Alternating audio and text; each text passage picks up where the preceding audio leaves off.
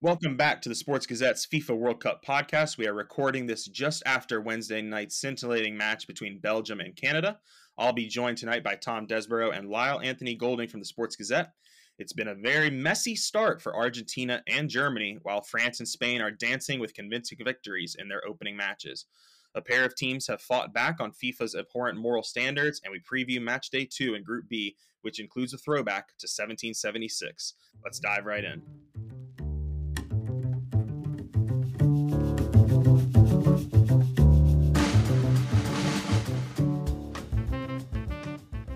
How's it going, everybody? Jackson Fuller here with the Sports Gazette for our fourth episode of the FIFA World Cup podcast. And today I'm joined by Tom Desborough and Lyle Anthony Golding, fellow sports reporters for the Sports Gazette here in London. Boys, how you doing today? Tom, how's it going? Yeah, good, thank you, mate. And Lyle, how are you? A long train ride home tonight, but you doing all right? Yeah, it was quite rough, but we're doing all right now, man. All right, awesome. Good stuff. Well, we just finished watching Belgium-Canada wrap up day 4, like I said. Tom, you are covering Belgium primarily for us here at the Sports Gazette. What were your impressions of the match? Are we surprised with kind of just how much Belgium has fallen off since their last appearance at a World Cup when they finished third and were flying high with De Bruyne, Hazard, and Lukaku? Yeah, but as 1-0 go, it was relatively exciting game, but not really much thanks to the Belgians for that. Canada were the ones sort of providing with most of the entertainment. They're very high energy, high pressing, which sort of caused the Belgians a lot of problems, particularly in the first half when they were able to create a lot of chances, but sadly were unable to convert them. Whereas for Belgium, it wasn't really much of a surprise on my part when I've been previewing the side. It seems Martinez is very keen to stick with his more senior players such as Alderweireld and Vertonghen, who are now playing their club football back in Belgium and not really successfully. And then you have players like Axel Witsel in the middle who seem very lethargic this evening and unable to sort of deal with the high intensity press that Canada were deploying. But yeah, they were very lucky to come away with a victory in the end. Canada just let down by their poor finishing in the final third. Yeah, I think Belgium were better in the second half, but still Canada overall. And it's a disappointing result for Canada, too, to lose, to not get any points. And it's not like Morocco and Croatia are going to be easy opposition either. All right, since we last recorded here with the Sports Gazette's FIFA World Cup podcast, there's been 8 games, and we've had 2 huge upsets. Argentina fell to Saudi Arabia, and Germany fell to Japan, both 2-1 final results. Lyle, who are we more concerned about right now, Germany or Argentina, as we head into Matchday 2 rolling around the corner for the group stage? I think it's a very interesting question, Jackson, because both games were obviously massive shocks. I think Germany in their game today performed a lot better than we saw from Argentina yesterday.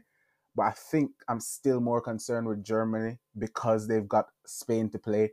Argentina in their group with Mexico and Poland, it was a mixed showing from the other two sides in Argentina's group. So I think they still have a chance to, wake up, turn things around and get 2 more wins. Whereas for Germany, they did play well at times, but Japan going forward in that second half were just flying at them. And they still have Spain to play, which is going to be a massive, massive test. We saw how Spain played today. And for that reason, I think the strength of the group, I'm going to say I'm more concerned about Germany. I think there's a very real chance that they go out at the group stages again. Yeah, and I think another factor is, I think, you can't take anything away from what Saudi Arabia accomplished, but on paper, they're a worse squad than Japan, and they handed Argentina a loss, whereas, Japan doing the same, maybe not as big of a shock just from the Japanese side of things, but I think I tend to agree with you. I'm a little bit more concerned about Germany. Tom, are you also in agreement with us, or do you have a hipster take right here?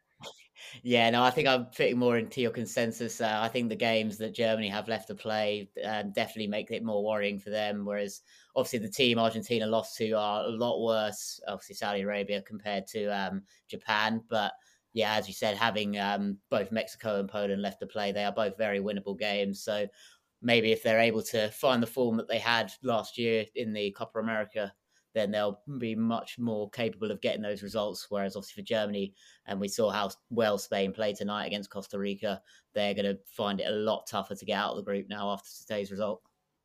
Yeah, huge test for both those squads in the next game. Argentina faced Mexico Saturday night, and Germany faced Spain Saturday night. So we will probably know after Saturday night where both of those teams stand if qualification for the round of 16 is still within their grasps. On the complete flip side, two of the favorites really put forth impressive performances in their opening matches. France with a 4-1 win over Argentina, and Spain maybe the most dominant World Cup performance of all time, 7-0. Costa Rica's XG was 0.00 with 0 shots. Really putrid performance from the Costa Ricans. But who are we most impressed with from that side between France and Spain? Tom, what do you think? I think for me, it's hard to judge both of them off of the teams they were facing. Both Australia and Costa Rica got to the group stages through a very easy qualification, obviously playoff that they had to play. Costa Rica only had to get past New Zealand, and they barely managed that with a 1-0 win. And Australia are nowhere near the side that they were back in sort of 2006 or 2010. Don't have the big names to sort of carry them. But for Spain and France, I think I'm more impressed with Spain, especially their youngsters. Both Gavi and Pedri looked unbelievable tonight. They both performed at an amazing level and obviously helped contribute to the massive amount of goals that they put in. And I think from France's point of view, I think they'll be pleased that they're not showing any signs that they're missing Benzema up top. The midfield might be slightly concerning. Obviously, they're being broken down, and conceding a goal that early might be a slight concern. And obviously now with Lucas Hernandez out of the tournament might be an issue for them. I mean, Teo did fill in quite nicely when he came off the bench. But yeah, I think Spain do look very impressive, and I'm intrigued to see how they get on against Germany at the weekend. Yeah, pretty nice when one Hernandez brother goes down and you can bring another one in, and they're both extremely high quality players.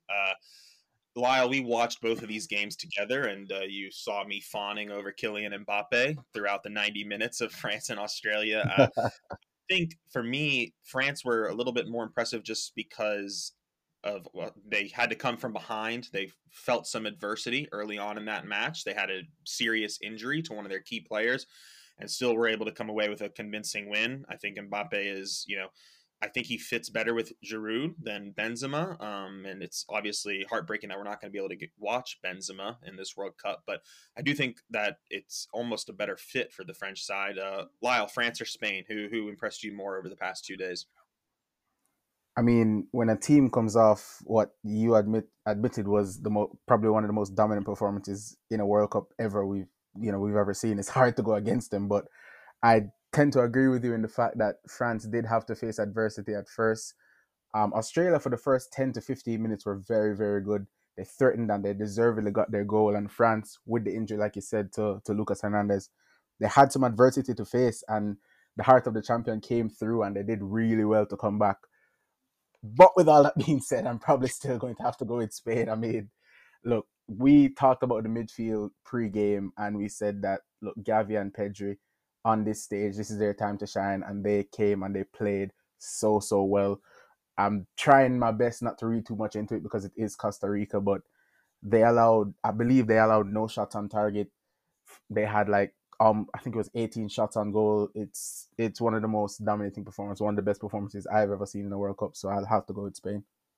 Yeah, I think on the first podcast I said it would be a fireable offense if Luis Enrique played Busquets over Rodri, and we don't have to fire him because he played both tonight. He found a way to get them both in there. So, okay, so those were kind of the exciting matches of the past couple days, and we did have 3 0-0 draws. Just kind of wondering real quick, what do you guys think are behind that? Is it less time to prepare? Is it just the natural toughness of international football where these guys aren't together for 8 months at a time? What are some of our thoughts about why we've had kind of 3 0-0 draws when we only had one back in 2018?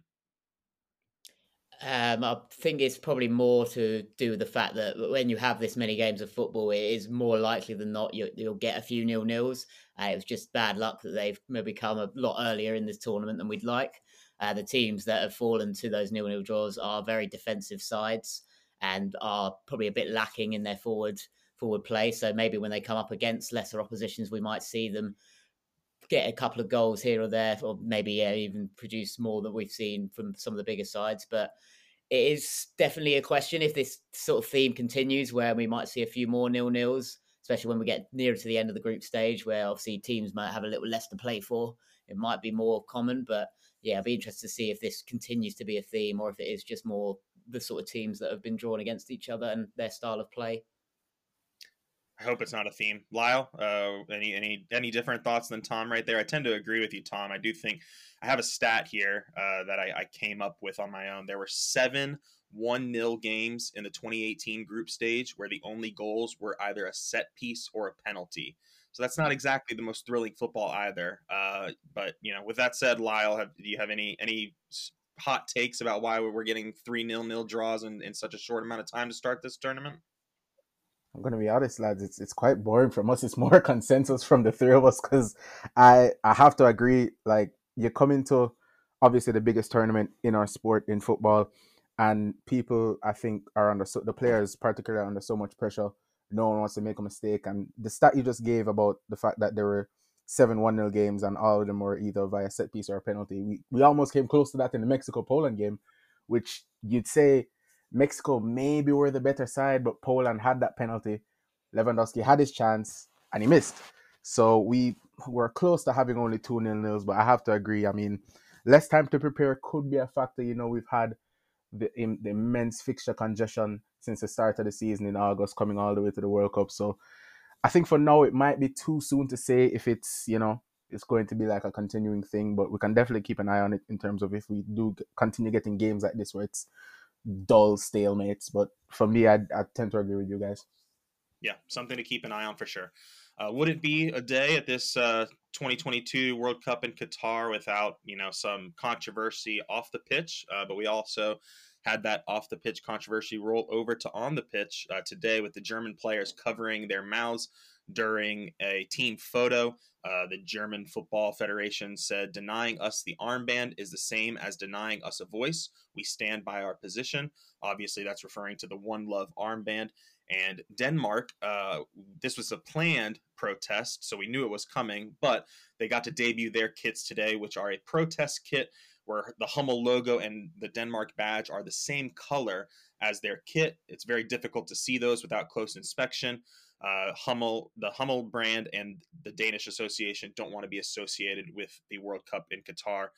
I think this is the first couple times we've gotten some real on-field pushback. Do you guys expect more to come? Is this something maybe other teams can kind of copy with what Germany did today? I think it's maybe hard to make a prediction on that, but I think it's, from my end, it's something I hope we see more of.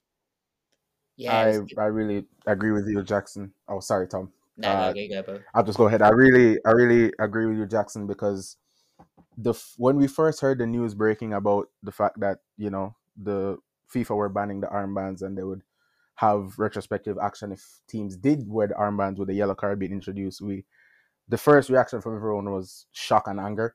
And then we had that discussion about whether teams should just take the yellow card, and Germany have gone about it in a really good way, in my opinion. Even with the fact that they still didn't wear the armband, they took a strong stance. They had their protests, and obviously we know these. I don't want to sound too hard on them, but these are still just acts that don't really have much greater push behind them. But really and truly, it's all that the players can do, and I'm an advocate for not putting too much pressure on the players. But definitely, what Germany did today is something that I hope we see. Not exactly the same thing, obviously, but things like that I hope to see more of in this World Cup from other teams. Yeah. Great stuff. All right, well, guys, we're going to take a quick break real quick, and when we come back, we will be previewing Matchday 2 in Group B, and we're going to get a little nervous Jackson Fuller here talking about USA England coming up. We'll be right back.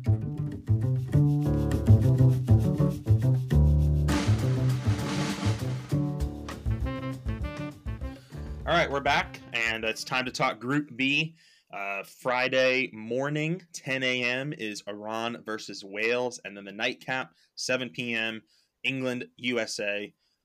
Some scary rumors came, not necessarily rumors, confirmed that Harry Kane had to get a scan on his ankle by the international press earlier this week. and it's been since announced that it's probably he's good to go and most likely going to start for England against the USA. Big relief there for the fans of the Three Lions. I think that leaves the biggest question for me, Tom, the lone English fan on our podcast tonight. Will England stay with a back four? Obviously, Southgate has played the back three throughout much of his time as the England manager, but they opened with a back four against Iran and scored 6 goals, looking really fluid in attack as well. What are your thoughts? You think he is brave enough to stay with the back four, or does he go with the tried and true back three against the United States Friday night? Yeah, I think this will be the sort of question for all English fans between now and when the lineup's announced before Friday's kickoff. For me personally, I'd like for him to stay with that back four because it works so well. Obviously, I know we're only playing Iran, who didn't have the best of times on Monday afternoon, but yeah, if we're able to, there's no reason to sort of deviate from a lineup that played so well. If it's not broke, don't fix it, I believe is the famous saying. So it would be nice if he's able to stay with that team, but obviously he does like to play a back five, and I wouldn't have too many issues if Kyle Walker is fully fit and ready to go. If he's dropped in the back five, or if Ben White's thrown in there as another option, then I don't think that would be the worst thing in the world. I think the other issue would be whether Calvin Phillips would be ready to jump into that midfield if he wants to go as fully defensive as he likes to do when he plays that back five. But then I don't think you can drop either Jude Bellingham or Declan Rice, as they both were probably two of the best players on the pitch for us on Monday. So, yeah, I'd like for us to play with that back four, and I think it might be slightly more likely that he will rather than revert to back five. It's interesting because as an American fan, I almost am hoping he plays a back four too, despite what we saw Monday. Just because I think the U.S. can expect to have to sit back and defend, and England are going to control possession. And when there's one less defender, it might be a little bit easier to break on the counter. And if it does revert to the back five, I agree with you. I think Kyle Walker will come in at right center back, Trippier at right wing back, and that's a lot of speed and two pretty good defenders on the right side that are going to, be going up against Christian Pulisic and whoever the striker is. So, Lyle, let's pretend you're unbiased here. What do you think is the key matchup going into Friday night between U.S. and England? What will you be watching? Well, I will certainly be watching your boy, Christian Pulisic. I think if USA are to come away with anything from this game, which they have to, in my opinion, it's going to be on Pulisic and it's going to be on Weah, because I think Weah was very bright in their first game. So it's going to be Pulisic and it's going to be Weah, and you have to assume that Southgate is going to stick with Harry Maguire and he's going to stick with John Stones, because even though they conceded 2 goals, I think they were very solid throughout the game, although we know it was just Iran. So I'm going to be looking out for Pulisic and Weah, because I'll be honest, I expect England to win. I'm sorry to say, Jackson. I think England really and truly, they should have enough quality to get past this USA team, especially if Southgate sticks to the back four, which he should. I'll do the hot take. If he goes back to a back five, that's a fireable offense, Jackson. That is, because there's no way that after that performance, putting 6 goals past Iran, you should change back to what you've been doing before, because I think for me that shows a bit of, I don't want to say weakness, or I'm trying to find the right word, and it's not cowardice either, but it shows something of that nature. It's halting momentum. There's momentum right now behind England, where they were playing so poor in the build-up to this World Cup that there were calls from English fans that Southgate should be sacked despite making a World Cup semifinal and a Euro final. And to score 6 against Iran, have the good vibes flowing, as our Rugby World Cup podcasters would like to say, that it would be really difficult to stomach, I think, if I was an English fan, to have that momentum kind of squished by playing a more defensive lineup. For me, I'm looking at the midfield. Can the U.S. midfield stay competitive? In the first half against Wales, Adams, Musa, and McKennie just ran all over the Welsh side and dominated the game. The USA should have scored more than 1 goal in that first half. Were unable to. They brought on Kiefer Moore, and that kind of neutralized the U.S.'s advantage in midfield because it was a lot more direct play. If Musa, McKennie, and Adams can play like they did against Wales, I think the U.S. has a shot to keep it competitive. We'll get to our predictions later on in a couple minutes, but I am slightly pessimistic. Let's move on to the earlier game of this coming Friday, Iran against Wales. And my first question, are we sure Iran are as bad as they were against England? Because I'm not. I have some hope for Iran coming into this Wales game, and maybe that's just my bias, knowing I might need a result from them for USA to advance. Lyle, are you confident Iran can flip the switch, or are you pretty sure what we saw Friday might be what we get from Iran over the course of this tournament? Well, Jackson, I'll be honest, I'm still a bit salty because if the viewers tuned in to our World Cup roundup on YouTube, if you haven't subscribed, of course, subscribe to the Sports Gazette YouTube. I did predict Iran to upset England and win 2-1, and they didn't. And I am pretty sure, Jackson, I'll be honest, I'm sure that they are as bad as we saw because it was really and truly all England from the get-go.